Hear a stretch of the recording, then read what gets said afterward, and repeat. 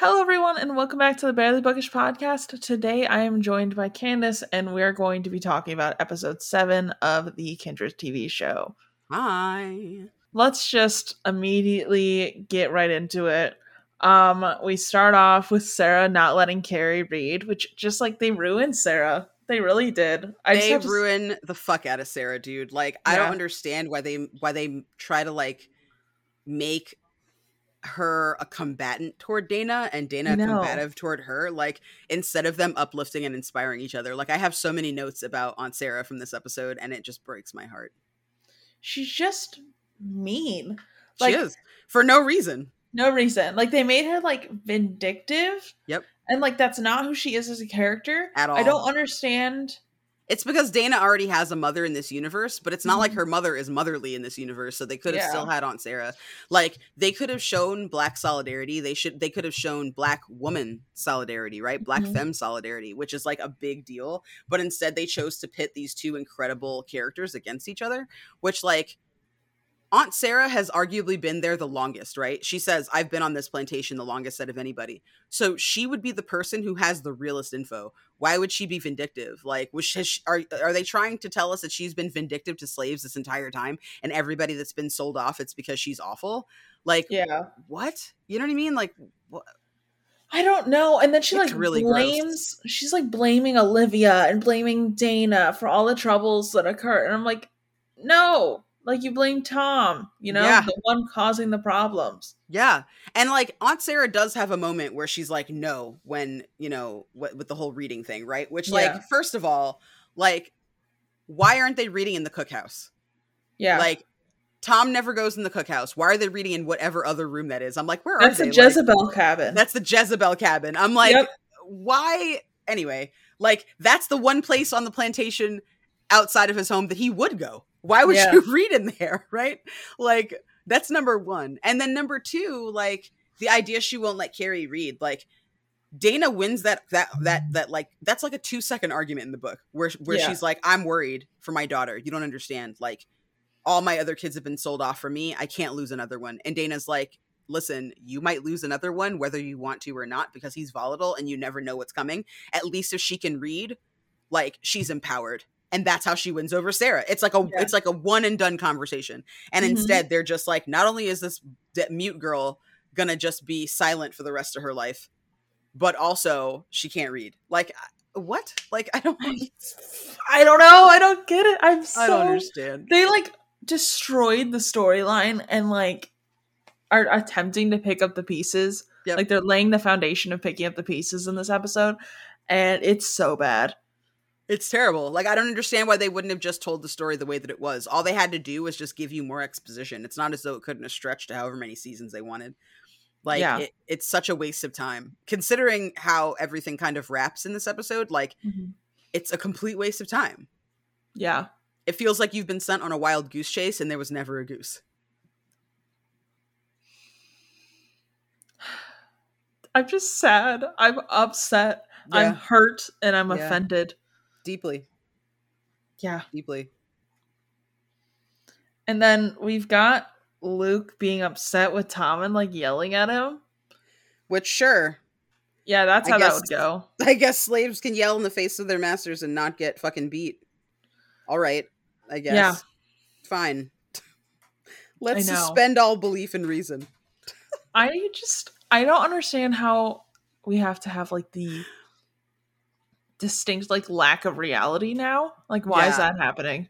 I don't know. And then like you've got this situation with Kevin talking to Dana, like Dana's like because fucking Tom is like, we're going into town, and Dana's like, oh no, like, don't go into town, like, you can't, you know, oh, what, you know, can I come, whatever. And I'm like, this is so stupid, man, this is so fucking dumb. So like Tom's like, we're going into town, and Kevin's like, okay, I guess we're going into town. And like Dana's like, don't go into town. And Kevin's like, well, I mean, we could go home. Wink, wink. To Dana. And I'm like, could you though?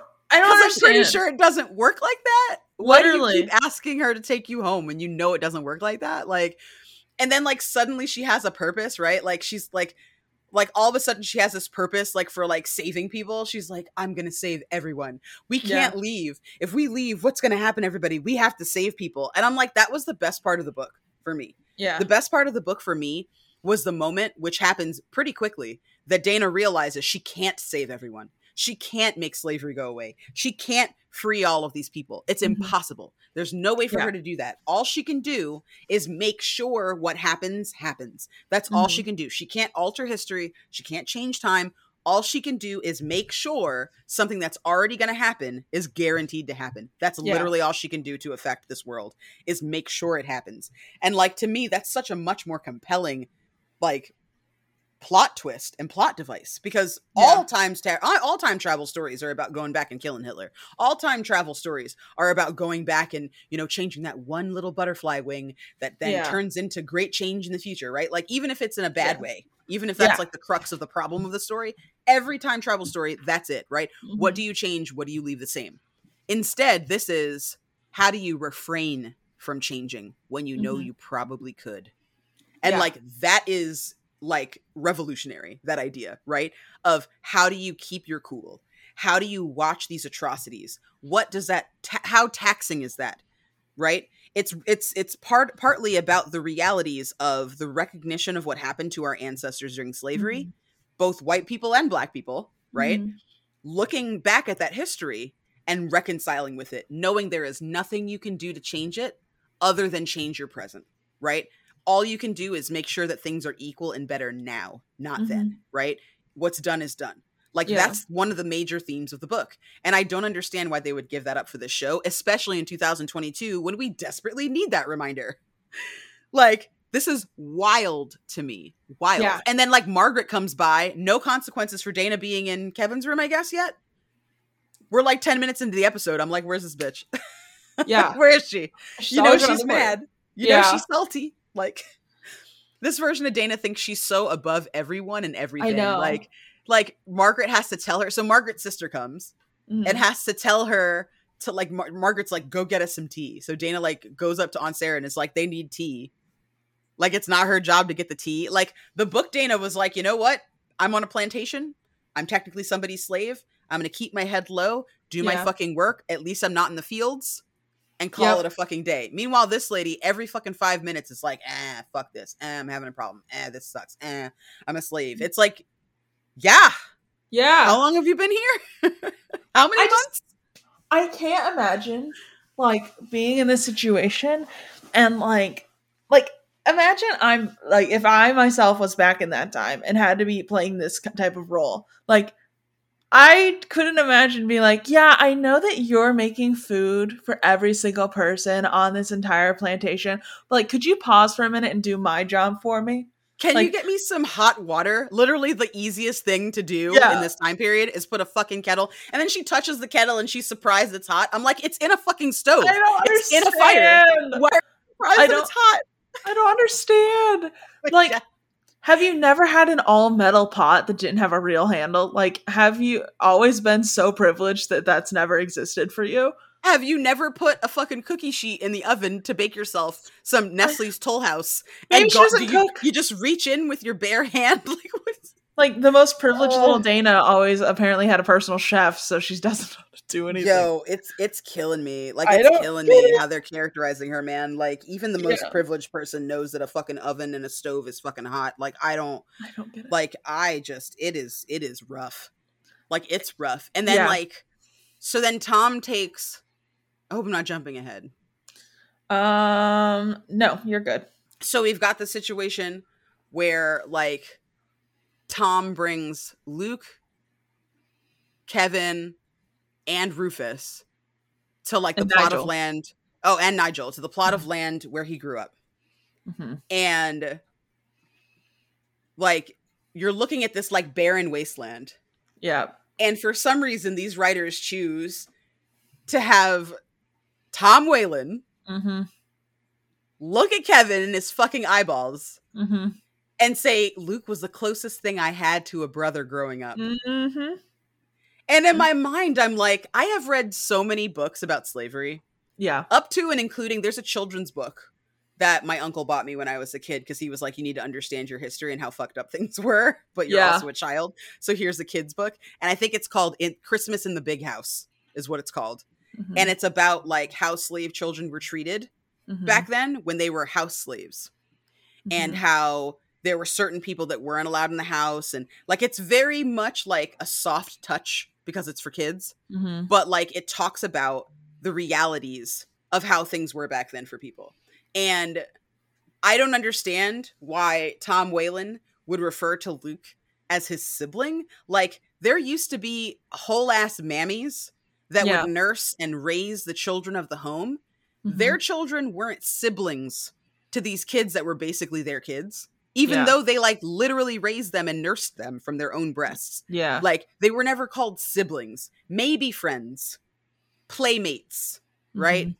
Like, something like that. But like, no one would ever confuse a white child for a black child. Like, I've even read texts where they call slaves litter mates, where like multiple slaves are pregnant and have babies at the same time, and they're called litter mates. Like, we're like we were animals. What? So I don't understand where this guy is getting off saying it was the closest thing I had to a brother. Like, what? And then it suggests that Luke came to this new estate with Tom, which is something I think we talked about last time. It's like, how, I don't understand. Like, what is this? Like, did Luke come with Tom? I don't know. So then like I feel like this show is like trying to confuse classism for racism. Like he treats Luke like he's just poor, but Luke isn't poor. He's a slave. He works for you. Yeah. Like, he's the closest thing I had to a brother. I'm like, I just feel like this can't, I don't know. I feel like the writers or whoever like went in with the red marker, either A, is white and racist, B, has never had a single slavery class ever, or C, is not American and does not understand the foundation of American slavery. Something. I don't know. It feels willful at this point, especially when you go back to the main house, right? You go back to the plantation and like Margaret's sister is there, who doesn't have an Irish accent, by the way, for some reason. Yeah, why's the brother got the Irish accent? Jake.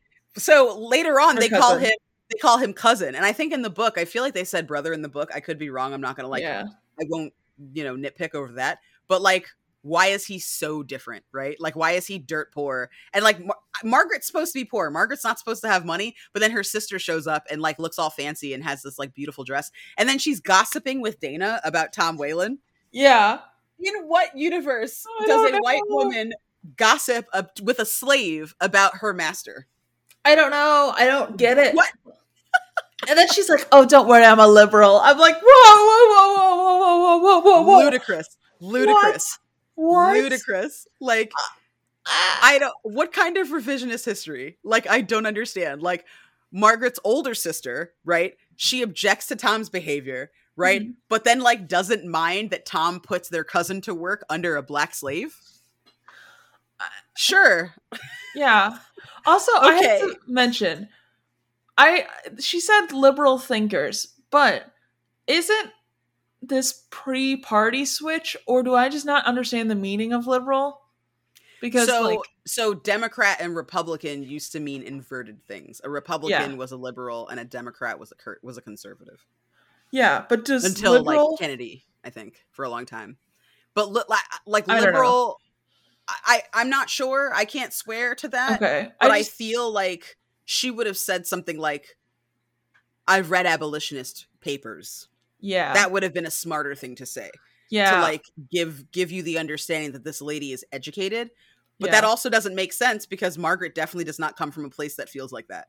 So how this lady suddenly became so fucking open-minded, I have no idea. I don't either. Like, it just, for me, it seems like very modern to call someone like a liberal. You know what I mean? Absolutely. And so it's just, that was strange for me. And then like her being like, yeah, my husband's a doctor, so we're rich and also like believe everyone's a human. And I'm like, I don't. Sure. I don't know. I don't know what you're trying to do. We still have racism in modern medicine, but go off. Go off. Your husband in 1815 is so woke that he likes black people and white people the same. Good for you. Yeah, sure. I'm sure. And then you go and visit your sister's plantation because you're so comfortable with it. So then we're in town. Yeah. And they go to a barbershop. Mm-hmm. And like they're in the barbershop. And I'm like, why are there Black people that are barbers in this barbershop? Like, that's a role that's like a higher up role. And they're all in like fancy clothes. And I'm like, are these... I don't know. Like, slaves didn't work in barbershops. Slaves did hard labor. Like, white men would have done that job. Why are there slaves in this barbershop? So you take Kevin to a Black barbershop in town, which I'm like, what?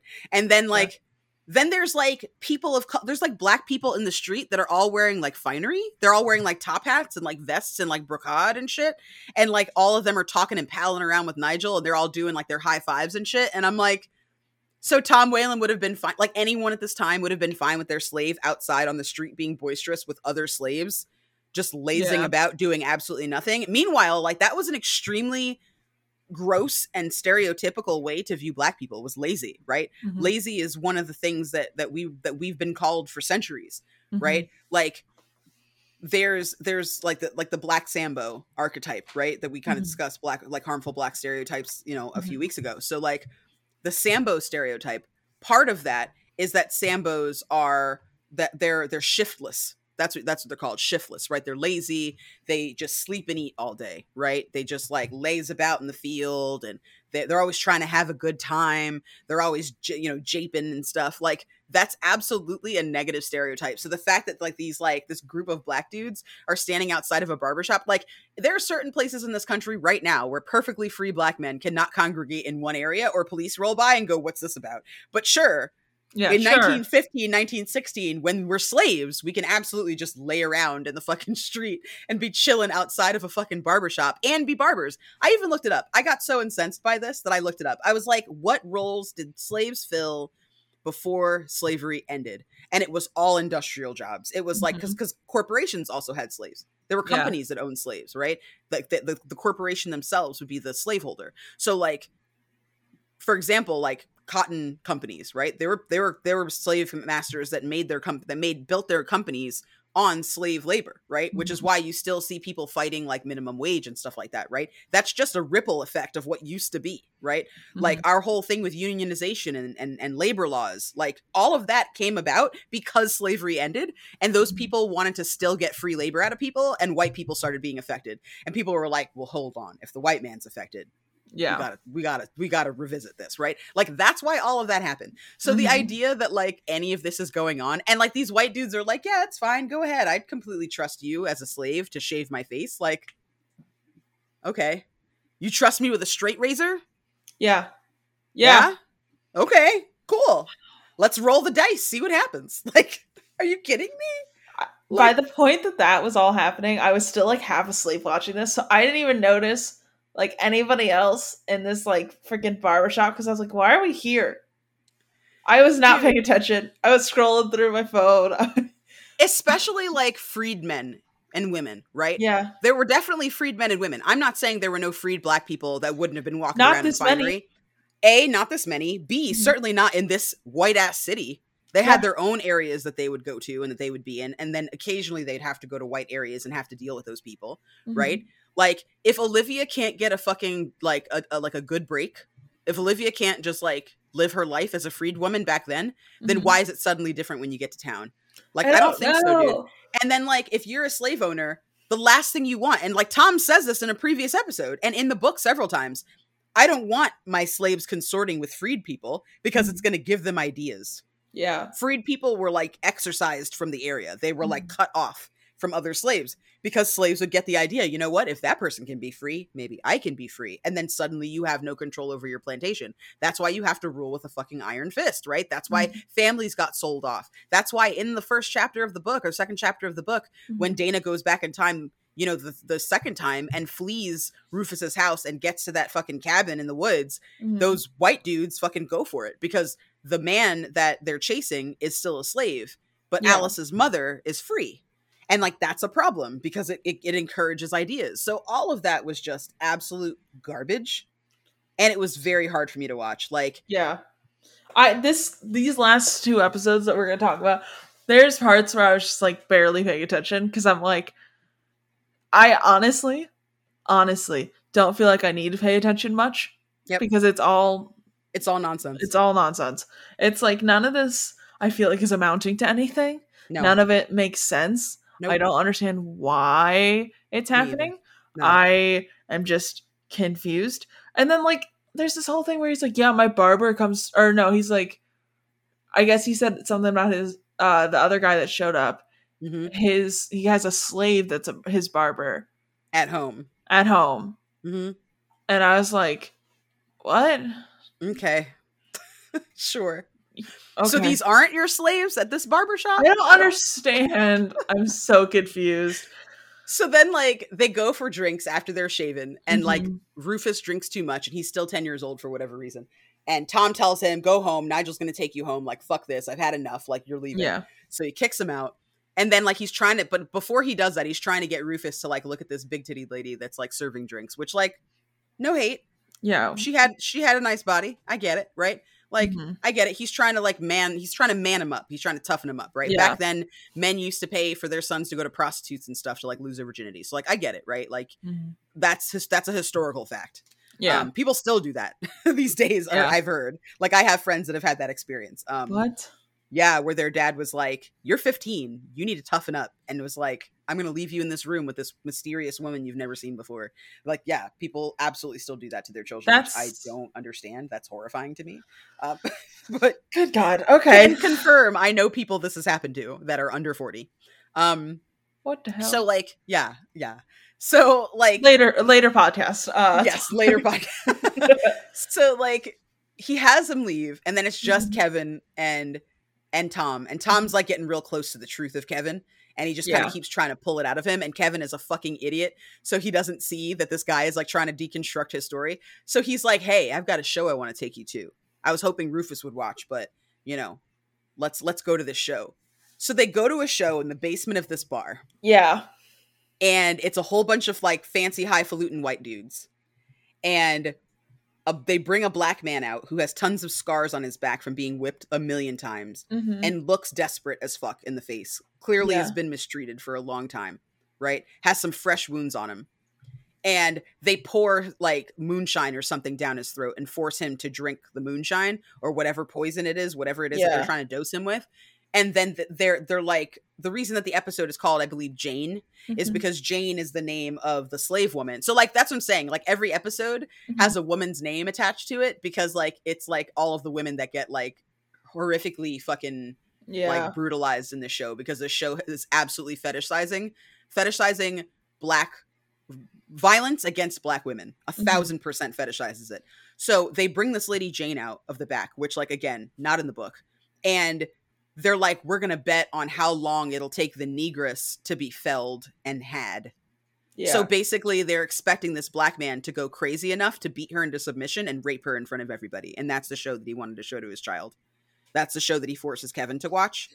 Like, they cut away from most of it, but you see her get hit in the face and you hear her screams over and over again, and they sound increasingly desperate. And it's obvious that she's getting raped. And I'm like, why is this such a heavy theme in this show? You could easily just talk about it. You could easily talk about somebody threatening it, right? You could do literally anything but show it. And instead, they fucking do this over and over again. Yet again, once more, a black person committing violence against another black person, a black man visiting sexual terror upon a black woman in the name of white people while white people look on and watch. And they're somehow absolved of it, right? Because it's not their fault. They're not the ones that are hurting this lady.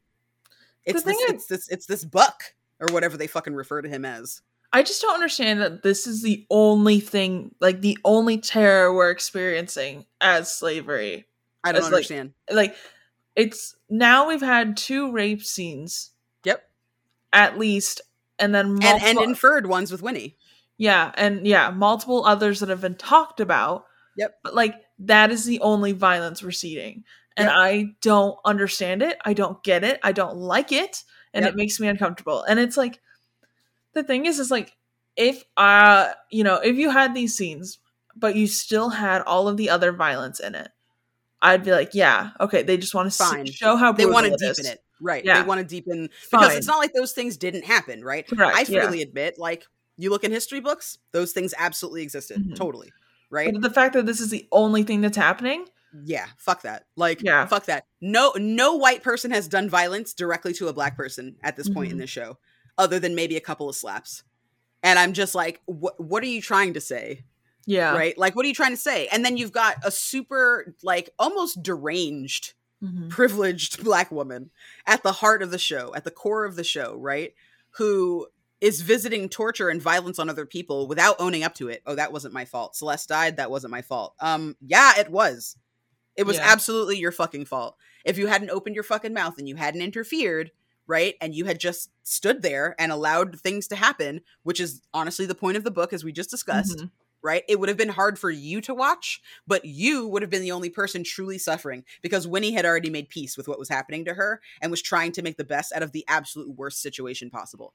Like, she found herself able to accept Tom into her bed. So after the first few times that it was rape, she was like, you know what, if it's this or living in the fucking mud and working the fields, I'd rather have this. Yeah. So I'll do whatever it is that it takes. I'll shut up. I'll be quiet. And is that awesome? Absolutely not. But does it at least give her a little bit of agency? Yes. Yeah. Right? Yes. It gives her the tiniest shred of dignity.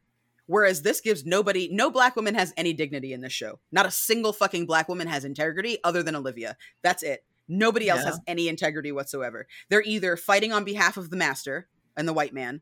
They're accepting the plight that's given to them, but then fighting against people that are trying to help them. Yeah. Or they think they're fucking better than everybody and they're actively sabotaging other black people. Like, it's disgusting.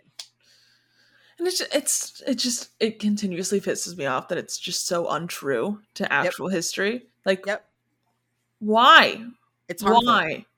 It's harmful. Like, I thought, like, so I have feelings about Hamilton. Yeah, that's fair. A lot of feelings about Hamilton. I know it's not a book, but if you ever have a Hamilton podcast, I would love to be on it.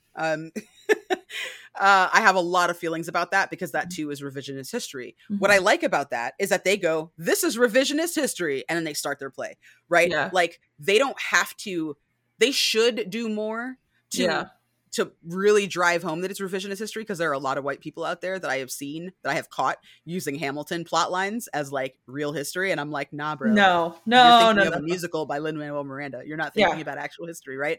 Like, that's embarrassing for them, right? There are people out there who believe what they're being sold in that musical. But what sucks about this is that this is trying to tell you that it is real. This is trying to show you, hey, this is how bad it was. But instead, they just circumvent that and drive home how like ugly black people can be, like, somehow. I'm like, why is this show about how like black people are mean to each other? Like, that's literally my takeaway from the show. Yeah, and white people were there, but it was mostly black people being terrible. Yeah, and then it's all like, oh, look at how hard these white people have it, like, the entire time. So then Margaret like dashes her drink in Dana's face as the comeuppance. This tea is not hot enough. Throws it in her fucking face, right? Like, fuck you. Go get me another tea. Dana looks her in her eyes and gives her an evil look. She doesn't get beat for staring this white woman in her eyes, even though we've already discussed that people get beat for staring white people in their eyes in this time period. Yes. Margaret's sister looks horrified, which I'm like, sure, you're super horrified that your sister fucking threw some fucking brown water in this lady's face. Get out of here. Yeah, right? Okay. There are worse things. There are worse things than getting a little damp. Okay, right? Fucking Dana goes back. Fucking Sarah's like, oh, tea wasn't hot enough, like it's happened to her before.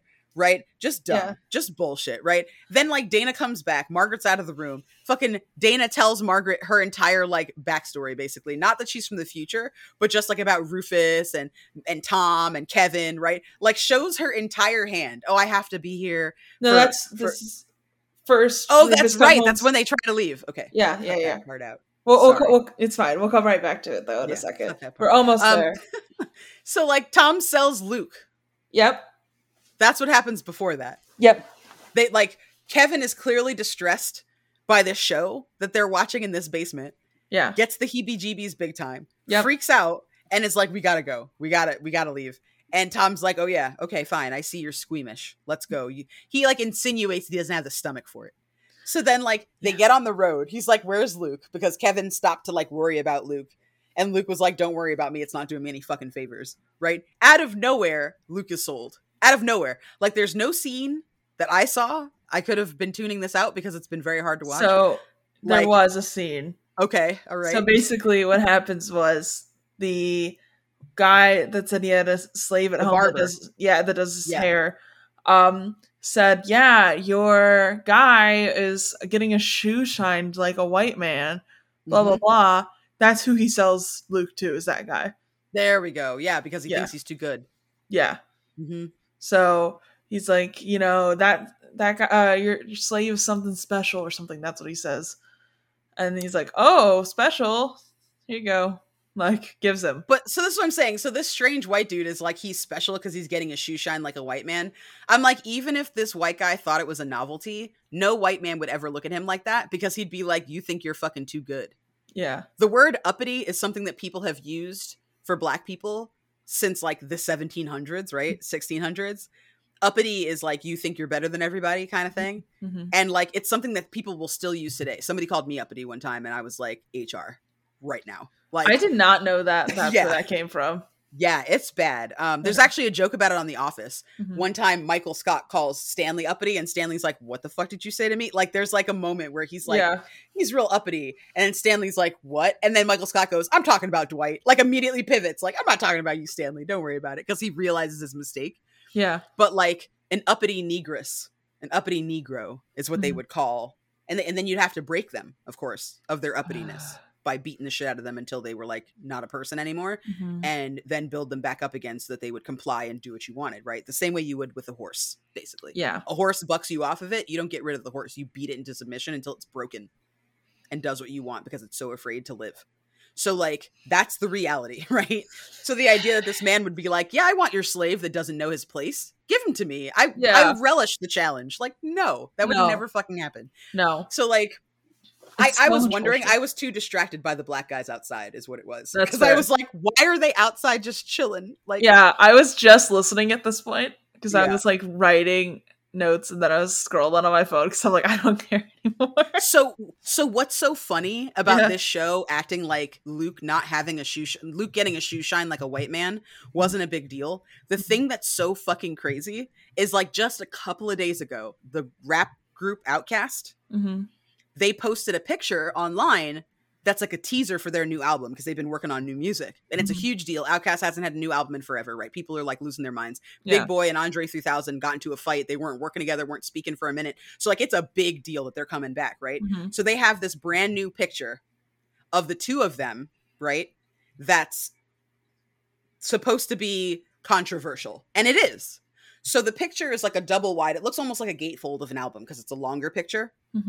And it shows two black woman models that are fully nude and like kind of draped with this fabric. And they're holding these like crystal things that make it look like, it kind of makes it look like they're both light fixtures, like they're chandelier fixtures. Absolutely gorgeous image. The coloring and everything is absolutely beautiful. So there's one on each side. And then there's a shoe shine booth in the middle that has 2 seats. Or 3 seats. I think the center seat is empty. There are 2 white men shining shoes, and the men that are getting their shoes shined are Big Boy and Andre 3000.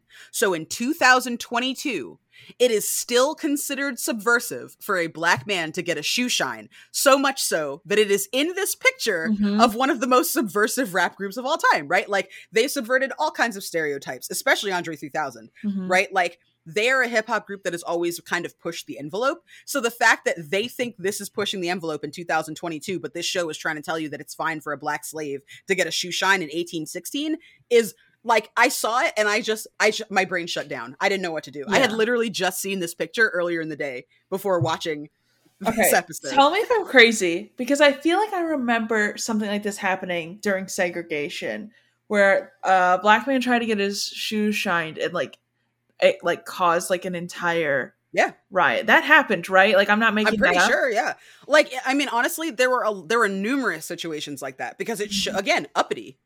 It showed that black people thought that they were equal, and there were people who were like, "No, you're not. You're a Negro. You'll always be beneath us." And there are still people who feel that way. Yeah. Like, look at the Brittany Griner thing. People are like, "Oh, so you went to go get her because you're woke." You guys traded her because she's black and a woman and queer. And, you know, obviously she's worth more than the white man? There's a white male journalist in prison. Like the extradition would have been the same for both of them. Like, their crimes and what they're being held for are even close to being similar. Like, there were any options whatsoever. Like, no. Like, all I'm saying is if you want a closer adaptation of Kindred, I would highly recommend going and watching what is that? The Gerard Way movie when Allison goes back in time.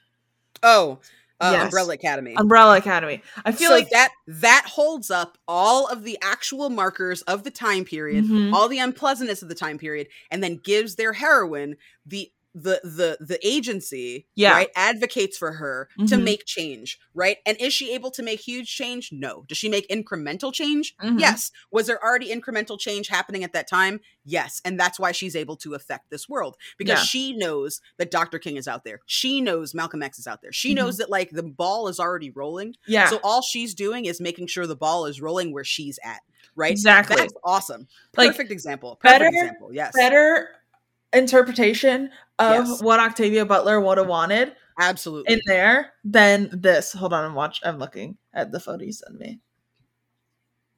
This is actually a beautiful photo. When you said it was very controversial, I was very scared about what you're about to tell me about this photo, because I don't know who Outcast is. Okay, yeah. Are they the one that sings Hey Ya? Yes, they are. Okay. I like that song. And I'm sorry, Miss Jackson. Yes. Okay. I don't know any band groups or singers' names. Like, I know their song, but I don't know any names. I'm very bad with names. Yeah. So, like, that's what I'm saying. Like, if that is controversial in 2022, what are we doing? Yeah. Like, what are we doing in this show? I don't know.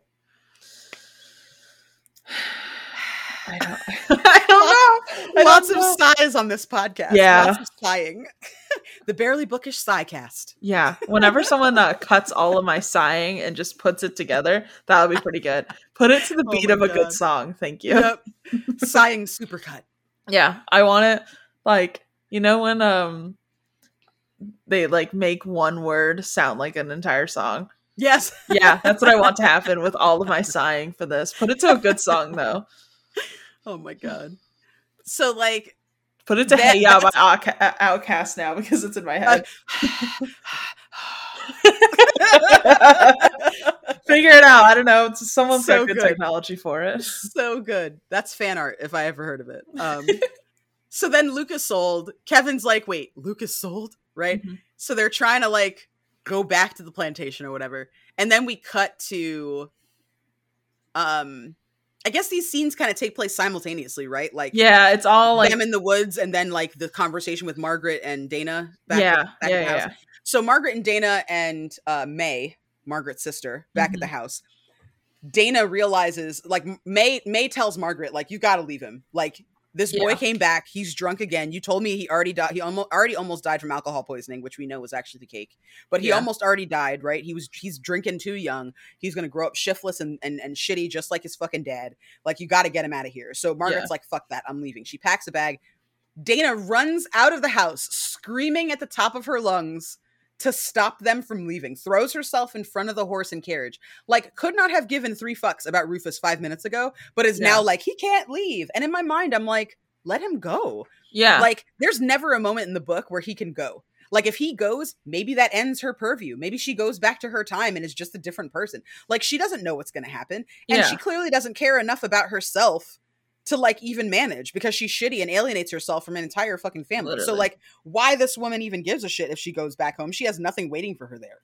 Yeah. Right? Like, she has nothing to tether her. At least in the book, she had Kevin. She has nothing to tether her to that world whatsoever. Mm-hmm. All her family is completely dead. Her mom is back in this time. Her dad is gone. Like, she has no reason to return to the future. They completely overwrote all of that. Right? Yeah. So she's, like, running after the fucking wagon and shit. She tells Margaret her entire hand, hey, I'm from the future. Hey, I'm the person who fucking saved Rufus when he was a baby. Hey, I'm the person who saved Rufus when he was drowning. It's my job to save him and make sure that he's safe. I'm his guardian angel, right? Basically lays out every single card that she has. And Margaret's like, you're the fucking devil. What she thought was going to happen, I could not tell you. Yeah. Everybody back then thought everything was the devil. A fucking dog that farted on a Sunday was the fucking devil for some people back then. Like everything was the devil. So why this woman would think that this is going to go over well, like, she has no concept of the future. Margaret Whalen is an idiot, right? If you were going to say that to anybody, Tom Whalen would have been a better fucking person to say it to, right? And then you're also fucking giving this woman a statement of your like ability as well, right? Yeah. Because now you're not just saying, oh, hey, I belong to Master Kevin, right? Now you're saying, well, not only am I a witch, but in addition to being a witch, right, I also am responsible for your child's life or death, which like is not the fucking flex that she thinks it is. If you're responsible for someone's life, that means you're also responsible for their death. And that's the first thing Margaret Whalen thinks of. You're not going to kill my baby, right? I'm taking him away. I'm like, this is so fucking stupid. This is the dumbest shit. She goes out back to Jake. They're taking Master Rufus away. You got to get him. Help, Jake. And Jake's just like, mind your business. Yeah. And I'm like, first of all, how is she saying this to this man? We can't decide how this man is treated. Is he worse than a slave? Is he better than a slave? What's the story here? Yeah. He works for Tom, but has no problem undercutting him. Like, what? I don't know. What? I want someone to just please, for the love of God, make an animated version of this, like, book. Just... I don't know how you're gonna do it, but for some reason in my head, I feel like this is more achievable. Maybe. Like But like, I don't care what you have to do. I just found out that there's an anime version of Anne of Green Gables, and if Anne of Green Gables can get an anime version, this deserves it. I don't care if it's like slightly more hyped up and like scary. What you have to change, but I need something to watch that's better than this version. It's really bad, and I'm so upset about it. Like, fucking Kevin gets left in the woods by Tom Whalen because he finally realizes that he's not who he seems. He's like, you don't know how to ride a horse. You don't know how to fucking do anything of this time. Like, you're not a man of this time. It's really obvious to me. You've got these, like, you're just a weirdo. Like, you fucking love your slave. And Tom's like, Kevin's like, yeah, but you loved Winnie. And he's like, I would never love a slave. 5 minutes ago, Luke was your brother. Yeah. But you could never love a slave. They're not capable of it. Why is Kevin so, or not Kevin. Yeah, Kevin's so stupid that he's like, let me pick a fight with Tom right now when Tom's in a very vulnerable position. Like, Tom just sold someone he just mentioned as being like basically his brother. Just sold him. Just sent his son home. To make a point. To make a point is currently testing you, and you think now is the greatest time alive to fight with him when you are not even at his home. You're nowhere near Dana. You have no way of getting back there. No idea where you are. Yeah, and you're like, yeah, let me fight with Tom right now. Like, I would shut the fuck up. Make sure I get back there. Get to Dana and be like, we gotta go. I would have said whatever was necessary, dude. Yeah. If I were in a reverse situation where like I had to sell my partner out, I'd be like, Jason will forgive me. He'll understand. Yeah. Right? Like, Piper will come around. I'll tell them exactly what happened, and they'll both be like, you know what? You made the right choice because you're alive and you're here, and I don't hold it against you. Like, no person that loves you is going to be like, how dare you not declare your love to this racist man? Like, literally. Literally. Like, I would have lied through my teeth just to get back to Dan who? Yeah. I don't know him. I don't know him. I've never seen him before in my life. Yeah. Like, knowing as long as I knew Daniel is at home, safe, I'd be like, I don't know. Let's just go back there though. I like think I love something. We should probably just go back. Get the fuck out of this house. Get out of the house. You know what? He was being real wily earlier. Let me check on him. Make sure he doesn't do any of that running away. We slave owners have stuff we gotta, you gotta check in on people time to time. Yeah. Like, that's what I would have done, dude. I would have fucking faked it till I made it. Literally. And like, so then the show is like, even though he's in the wild, like the wilderness of Baltimore, he somehow finds his way back to Olivia's cabin. No, he's been there once. Keep in mind, he's not like Dana. He's only been there the one time. But he's like, I don't have a compass on my extra dead iPhone or anything. Yeah. Let me just follow the stars and follow the North Star. Okay, well, that's not going to take you to the cabin. That's just going to take you north, bro. Like, what? Kicks him off the horse, too. So he's got to walk all of that on foot in the dark in the forest. There are people who have whole-ass maps and compasses that get lost in the forest in the night. He's like, oh, this very convenient strip highway that I'm on. I'm sure no one else will come across me. I'm going to follow the dirt road. Yeah. Like, so then, like, he gets to Olivia's house. Olivia's like, oh, I gotta go get Dana, right? Yeah. I'm like, Sure, the show is fucking off the rails at this point. I'm just like, I mean, I'd get it. Like, if you're parent, I could be like understanding. Yeah, let me run in there. Consequences be damned. Sure, but not this lady. Yeah. And then like he's there alone with Alice. That's now who suddenly now has a name and is wielding a shotgun and is important. Out of nowhere. After he lets Winnie out, he's like, listen, yeah, you're still here. Listen. Like, why is Winnie still there? Especially because because I think that like there was no way to get her out. She was always going to stay there.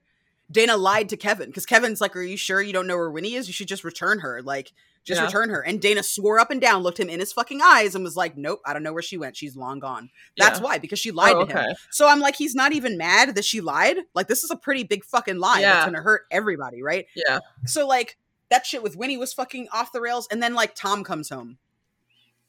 And he's drunk, and he summons Dana. And I'm like, so they're going to have Tom proposition Dana instead of Rufus propositioning Dana? I guess. Like, what is happening? And then he's talking to Dana, and he's like, why would you even want that minstrel? So I'm Thomas like, okay. Jefferson who? Like, gaff. A minstrel. So, number one, I get it. A minstrel, right? To anybody who likes medieval shit, a minstrel is like a bard, right? A traveling musician is a minstrel. Absolutely. But at this time, minstrelsy was, again, a negative stereotype of Black people, right? Minstrels were people who were considered unserious, right? Fucking jackanapes. Like, people who are very, kind of like, fly by the seat of their pants. And a minstrel show was a show that either Black people would put on, right? Slaves would put on for their white owners, or later on, it was a show of blackface, was a minstrel show, right? Yeah. Was like dressing up in blackface and acting like a Black person and doing like weird shit as a Black person. So like minstrel at this time meant something very different. So for him to call Kevin a minstrel, for me, I was like, the people who are writing this don't even like know their history. They haven't read a single history book, apparently. Like, what are you talking about, a minstrel? Like, he would never call him that. He would call him a musician because that's what he was, right? That's what he is.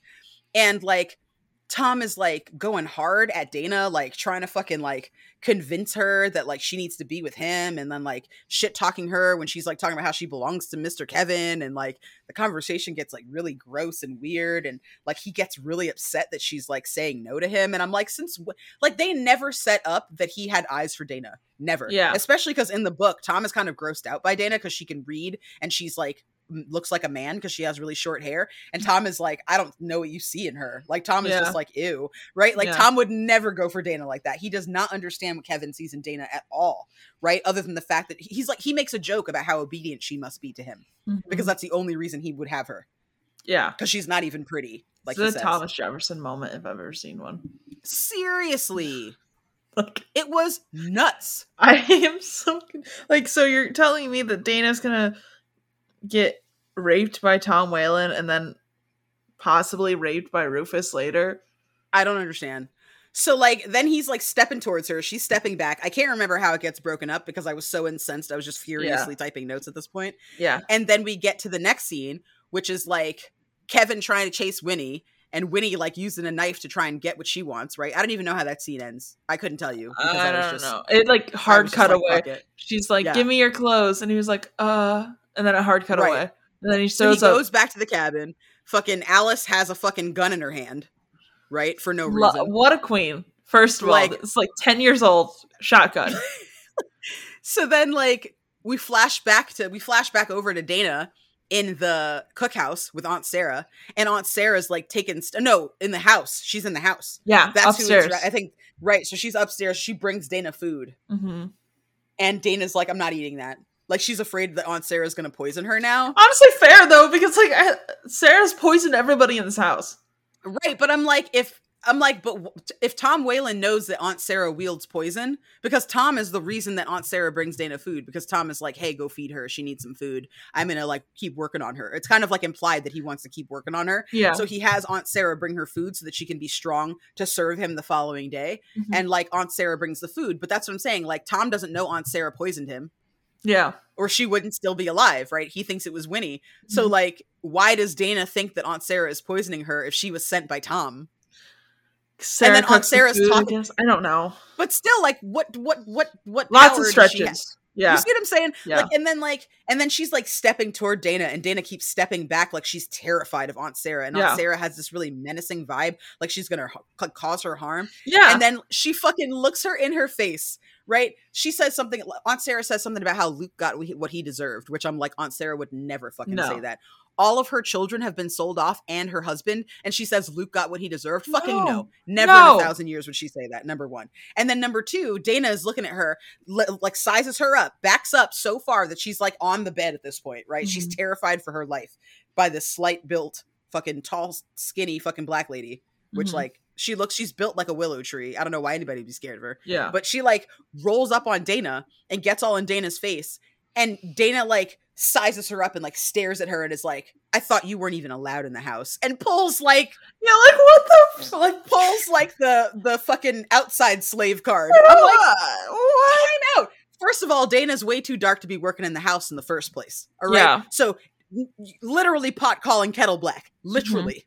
Okay. Number one. And then number two, you're going to be like, why are you in the house? Yeah. To which Aunt Sarah's like, well, the reason I'm not in the house is gone. And Dana's like, Margaret. And that's like the end of the scene. I'm like, it just doesn't make sense. It's almost funny if it weren't so fucking offensive. Yeah. Like it would be hilarious if it weren't so offensive. Yo. Oh, and then I think that's how it ends. I don't know. No, we got the scene of Dana over like fucking eavesdropping on Tom and Jake talking about Margaret being gone, and her head is like fully in the door. I'm like, are you stupid? Like, have you never eavesdropped before? Idiocy. Like, oh my god. And then we have that. And then oh no, we got into episode 8 a little bit. Winnie had just ran. Oh, that's right. Which is we fine. ended the previous episode where Winnie had just run. Sorry about that. That's fine. That's fine. It doesn't matter. The storyline's so fucked up. Nothing makes sense Who anymore. gives a shit? Yeah, man, whatever. Who cares? Anyway.